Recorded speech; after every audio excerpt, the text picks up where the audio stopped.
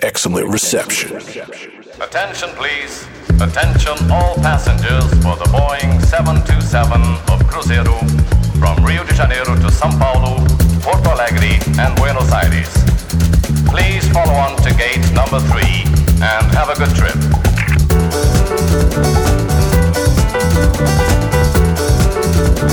Hello, I'm your host, lil'dave, and welcome to another episode of Excellent Reception, the podcast where we talk about timeless music and tell the stories behind the songs to help you better understand why they are so amazing. Before we get started, make sure you subscribe to us on iTunes, Stitcher, Google Play, and wherever else podcasts are available. Please take the time to leave a review. These help to push up our rankings in the podcast charts so more people can discover excellent reception. Also, check out our website, www.excellentreception.com, for more information about the artists and the songs we have featured in the podcast. On the next few episodes of Excellent Reception, we are on a world tour. We are traveling the globe through music and talking about some of the most mind-blowing international sounds. Our adventures will find us uncovering some groundbreaking songs from the past, as well as discovering modern-day artists from different parts of the globe who are pushing the limits of music further. This time, we are traveling to Brazil. This is the Excellent Reception Podcast. There is something about Brazilian music that makes it so distinctive from everything else.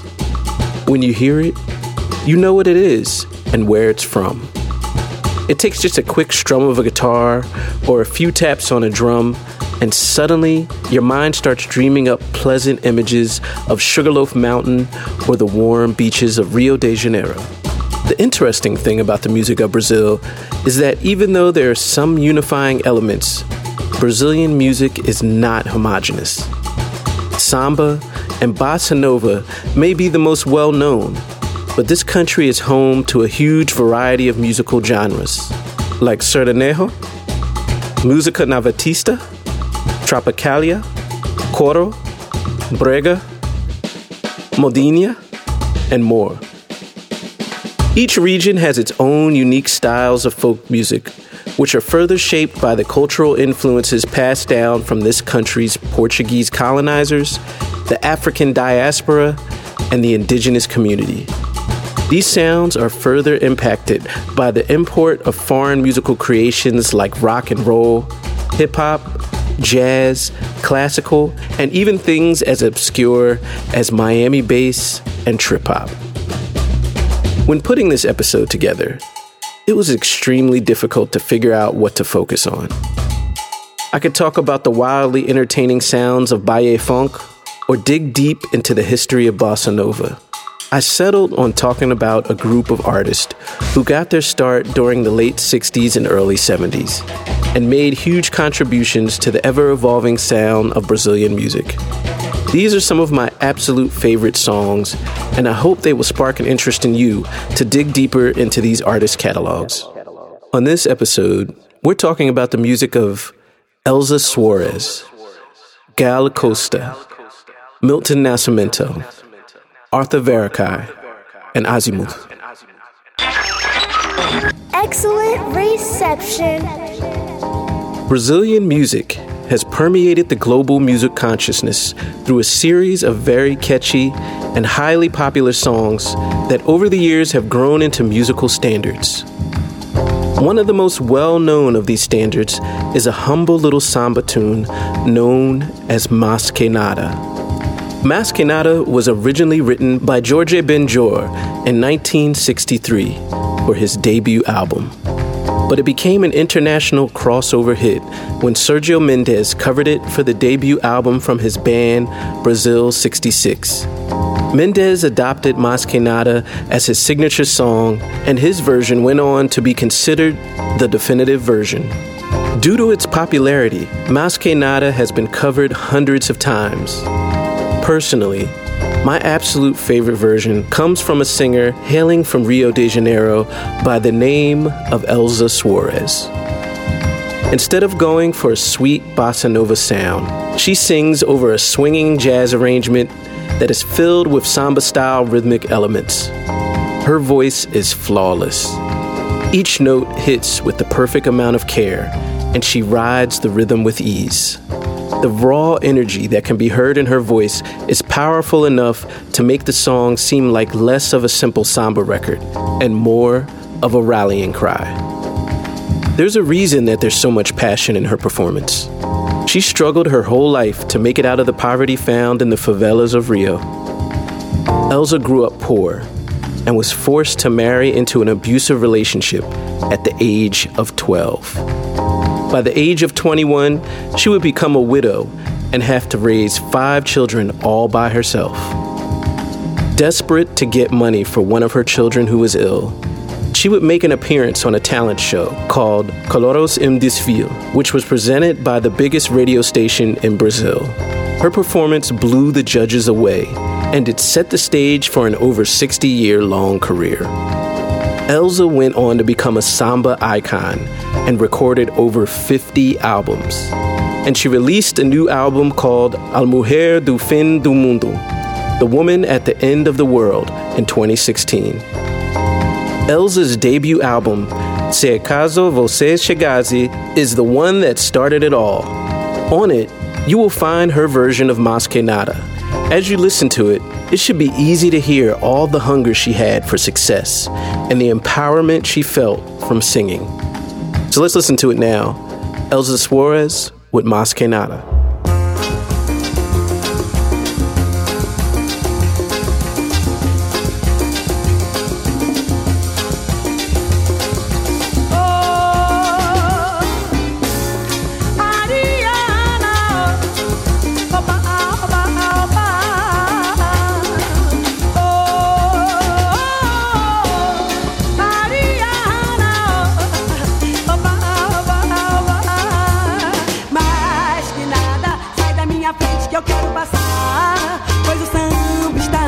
O que eu quero é samba, este samba que é misto de maracatu.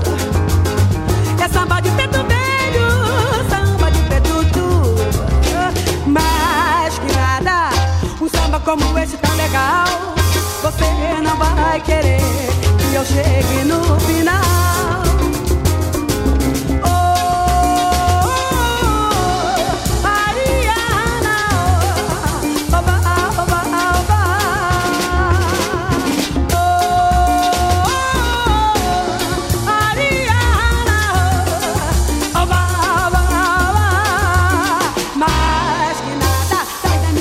Eu quero passar, pois o samba está animado. O que eu quero é samba, este samba que é misto de maracatu.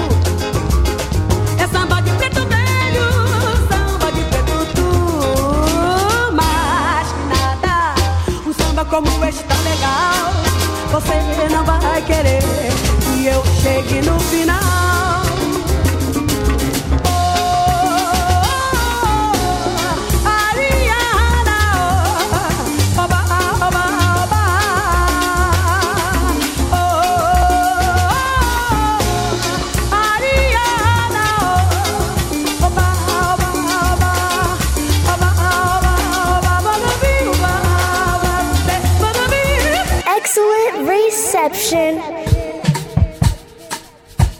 During the late 1960s, Brazil experienced a cultural shift in the form of the Tropicalia movement, which had an effect on art, film, theater, music, and poetry.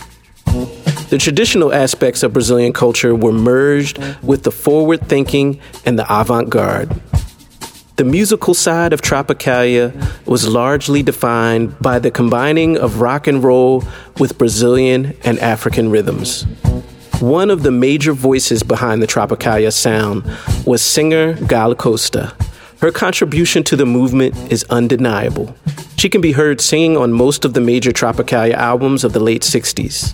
Most importantly, she created 4 songs on the seminal album Tropicalia o Penis et Sinesis, which is considered to be the manifesto of Tropicalismo.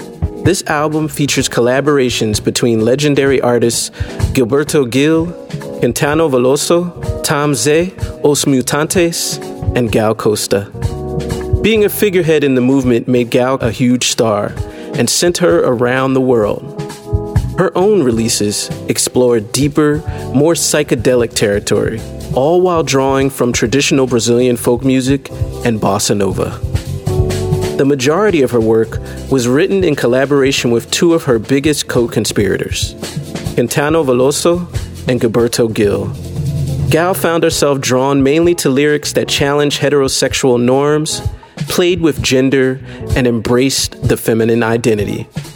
She also has a strong affection towards classic songs from the Brazilian catalog and ended up building a reputation for her ability to reinterpret and breathe new life into already iconic songs. One of my favorite Gal Costa songs can be found on her fourth studio album, India. You probably have seen the infamous album cover for India, a scantily clad photo focused on the bottom section of Gal's red bikini. An image that at the time was censored by Brazil's military government. The album is largely down-tempo and experimental, with a heavy focus on tradition. As you make your way to the latter half of the album, you suddenly get hit with a bright moment of sunshine and good vibes on the song Pontos de Luz, which translates to points of light. The very simple lyrics, Me siento completamente contente, and Me siento completamente feliz, basically translates to I feel completely content and I feel completely happy. From the tone of her voice, I detect a hint of sarcasm. I'm sure the second you hear Pontos de Luz, you will recognize it from producer Que Nada's hit song Light Spots, where he samples a large chunk of the song. So let's take a second now to listen to Pontos de Luz by Gal Costa.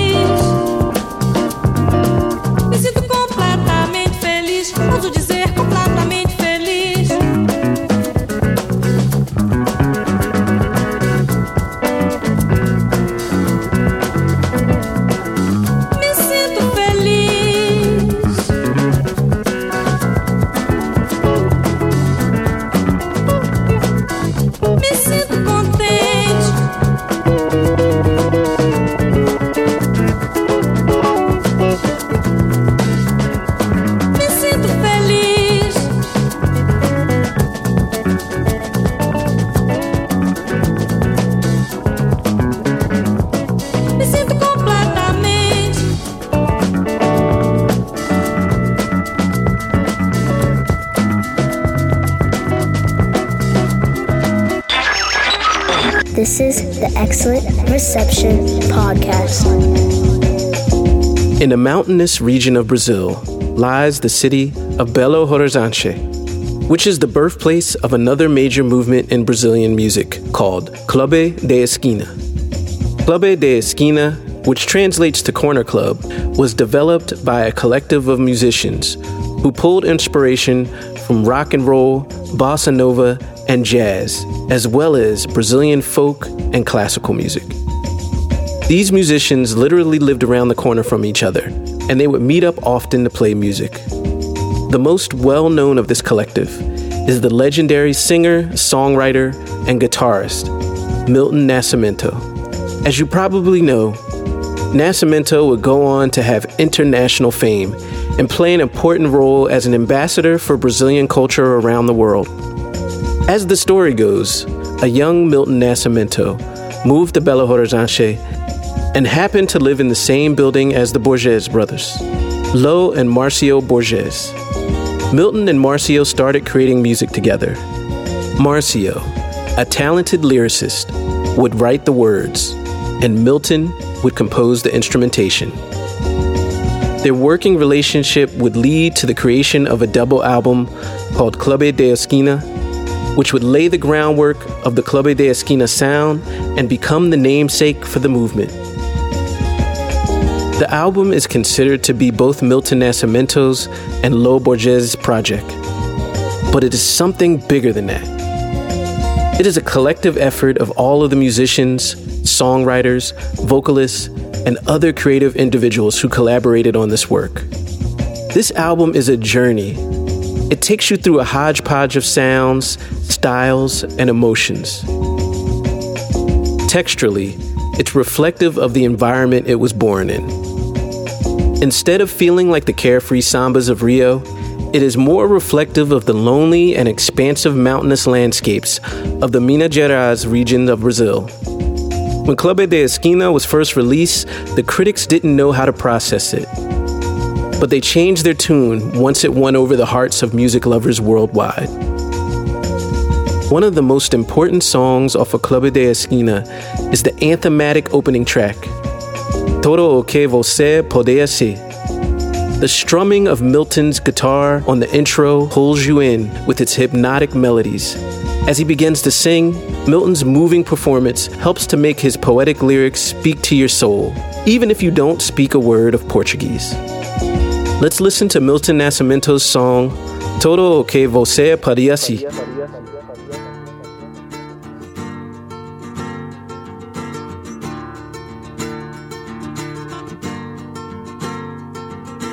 Com sol e chuva, você sonhava que ia ser melhor depois. Você queria ser o grande herói das estradas, tudo que você queria ser.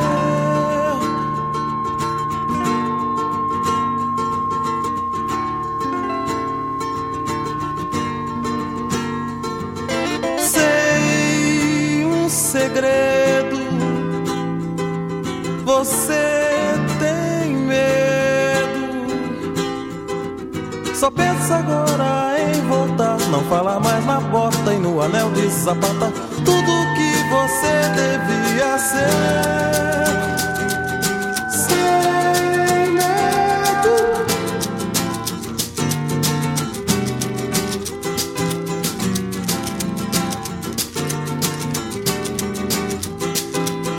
não se lembra mais de mim. Você não quis deixar que eu falasse de tudo, tudo que você podia ser. Na estrada,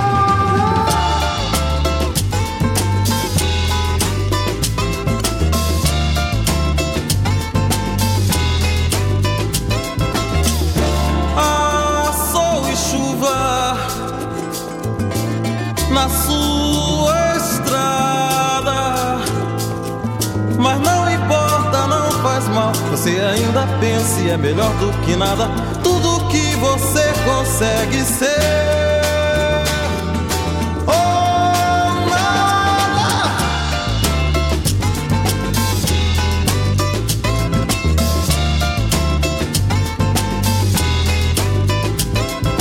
Não importa, não faz mal. Você ainda pensa e é melhor do que nada, tudo que você consegue ser.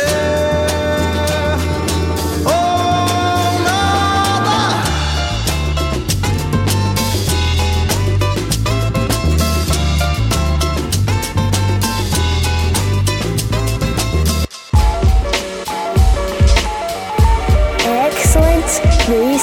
recession. Not every great artist gets the chance to sit in the spotlight. Behind every superstar, there is a group of insanely talented individuals who are masters of their craft and humbly make a living doing what they love. These musicians, background singers, engineers, songwriters, etc., all contribute their massive talents to legendary works of art. But in most cases, their fame is limited to a small footnote on the back of a record cover. In some cases, hardcore musical enthusiasts will piece together all the legacies of these contributors and finally bring their true genius into the limelight. In the case of Brazilian composer and arranger Arthur Verocai, it was only a matter of time before people around the world would fully appreciate what he has to offer. These days, Arthur Verocai is best known for his monumental 1972 self-titled debut album. By the time he was asked to record this project, he already had a sizable collection of accomplishments on his resume. As a composer and arranger, he created scores for orchestras, wrote soundtracks for television shows, and helped develop songs for other musicians. Most notably, Verocai worked on Ivan Lin's debut album, Agora, and Jorge Benjor's excellent album, Negro Lindo. But it was his work as in-house arranger for a small label called Continental Records that set the stage for him to express himself on record. In 1972, Continental Records released Arthur's self-titled album. Verocai used this opportunity to explore the limits of his musicality and fully embrace his affection for instrumentation. He had access to some of the best musicians in Brazil to help realize his vision, including members of Milton Nascimento's band and players from Banda Black Rio. But the piece de resistance was his 20-piece string section, 12 violins, 4 violas, and 4 cellos, which helped to add a seductive smoothness and a high level of class to each composition. It seems like Arthur Verocai set out to create something truly ambitious, but his expert attention to detail and well-crafted arrangements make this feat seem almost effortless. This album attempts to overtake you with these mammoth waves of intricate textures, but everything is simultaneously balanced out with delicate harmonies. Unfortunately, most Brazilians didn't latch on to this album when it first appeared, and Arthur Verocai had yet to become a household name. It took future generations to fully appreciate the music he had given the world. Through the power of hip-hop, Arthur Verocai's work was rediscovered and repackaged for new ears. His debut has gone on to be sampled by MF Doom, Madlib, Dr. Hudat, Ludacris, Little Brother, Schoolboy Q, and many more. In 2009, Arthur Verocai would go on to treat his fans to the first and only performance of his album in full during the 2009 Timeless Concert Series in Los Angeles. Let's take a listen to one of the most well-known songs off of this album. Here is Arthur Verocai with No Boca do Sol.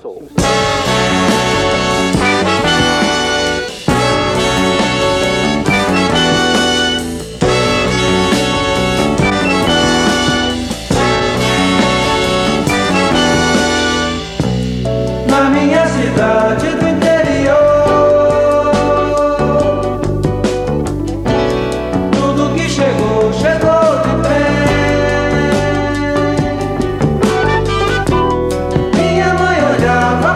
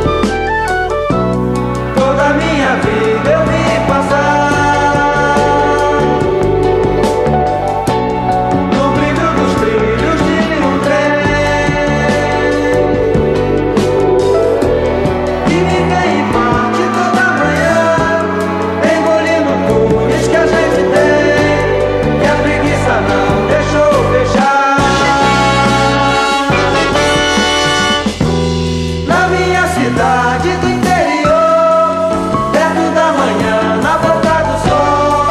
Pra quem mora lá, o céu é lá. Na minha cidade do interior, perto da manhã, na boca do sol.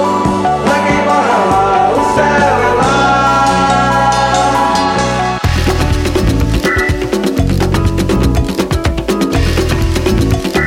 The Brazilian trio known as Azymuth has used their explosive musical style to almost literally bend space and time in order to reach the limits of where their unique sound can go. Their electrifying style is a free-flowing cornucopia of mellow soul, funky grooves, and jazz fusion mixed with a Brazilian flair that they have dubbed Samba Doido, which translates to crazy samba. Their high level of improvisational aptitude and raw musical ability make their songs extremely compelling to listen to. The members of Azymuth, Ivan Kanti Mamao on the drums, Alex Maleros on the bass, and Jose Roberto Bertrami on keyboards, joined forces in the early 70s. They originally performed as a cover band under the name Grupo Celestial, but their aspirations were much bigger than just playing the hits. All three had careers playing in other bands and as session musicians in Brazil's bossa nova and jazz scene. They united with the goal of experimenting with sound and pushing their instruments as far as they can go. They lived together in the same Copacabana apartment building during a time period where that area was at the height of its creative revolution. Each member of the group brought something special to the table. The keyboardist, Jose Roberto Bertrami, already had a history as an amazing pianist and arranger, but he also brought many unique sounding keyboards along with him. While working as a touring musician, he was known to buy any synthesizer he could get his hands on, including many that weren't available in Brazil yet. The drummer, Ivan Kanti Mamao, would try unconventional things with the rhythmic elements of their music. While samba was normally written in 2/4 time, Mamao would attempt 3/4 or 5/4 time without losing a step. The final touch was Alex Malero's signature slap bass, which always helped to give even the smoothest Azymuth song a bit of undeniable funkiness. Azymuth made their official recording debut on the soundtrack for the film O Fabuloso Fittipaldi, a documentary about race car driver Emerson Fittipaldi. On the soundtrack, they played the role of backing band under the name Conjunto Azymuth for famed singer-songwriter Marcos Valle. Their name, Azymuth, was actually based on the title of one of the songs that appeared on the soundtrack. In 1975, the band released their self-titled debut album, which kicked off a revolution in Brazilian-style jazz fusion. After joining one of the biggest jazz labels of its time, Milestone Records, Azymuth would go on to become one of the best-selling jazz artists of the 80s. Throughout the years, they have constantly made innovative new music, toured the world, and worked on projects with other artists, such as hip-hop producer Madlib and Alex Malero's super talented daughter, Sabrina Maleros. They have kept their cult following satisfied by releasing a new album pretty much every 2 or 3 years, all the way up to their most recent release, their 2016 album, Phoenix. Let's listen to something older from Azymuth.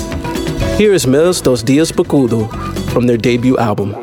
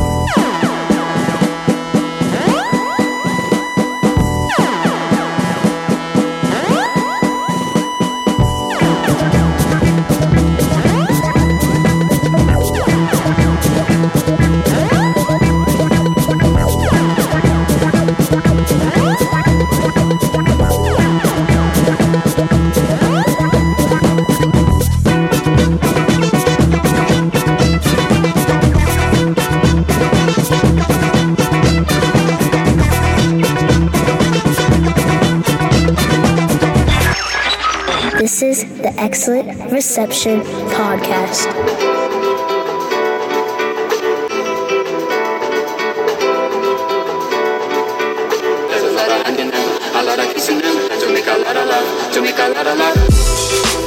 Thank you once again for tuning into Excellent Reception. If you love what we're doing here, please spread the word to other music lovers you know. Make sure you check us out at excellentreception.com. And if you haven't done it yet, please subscribe to the podcast so you can become the first to hear new episodes. Also, you can listen to my broadcast radio show, Eavesdrop Radio, in Philadelphia, every Friday from 6 p.m. to 9 p.m. on WKDU 91.7 FM or streaming live online at wkdu.org. So until next time, this is your host, lil'dave, signing off for Excellent Reception, where we're coming in loud and clear with the sounds you need to hear. This is the Excellent Reception Podcast.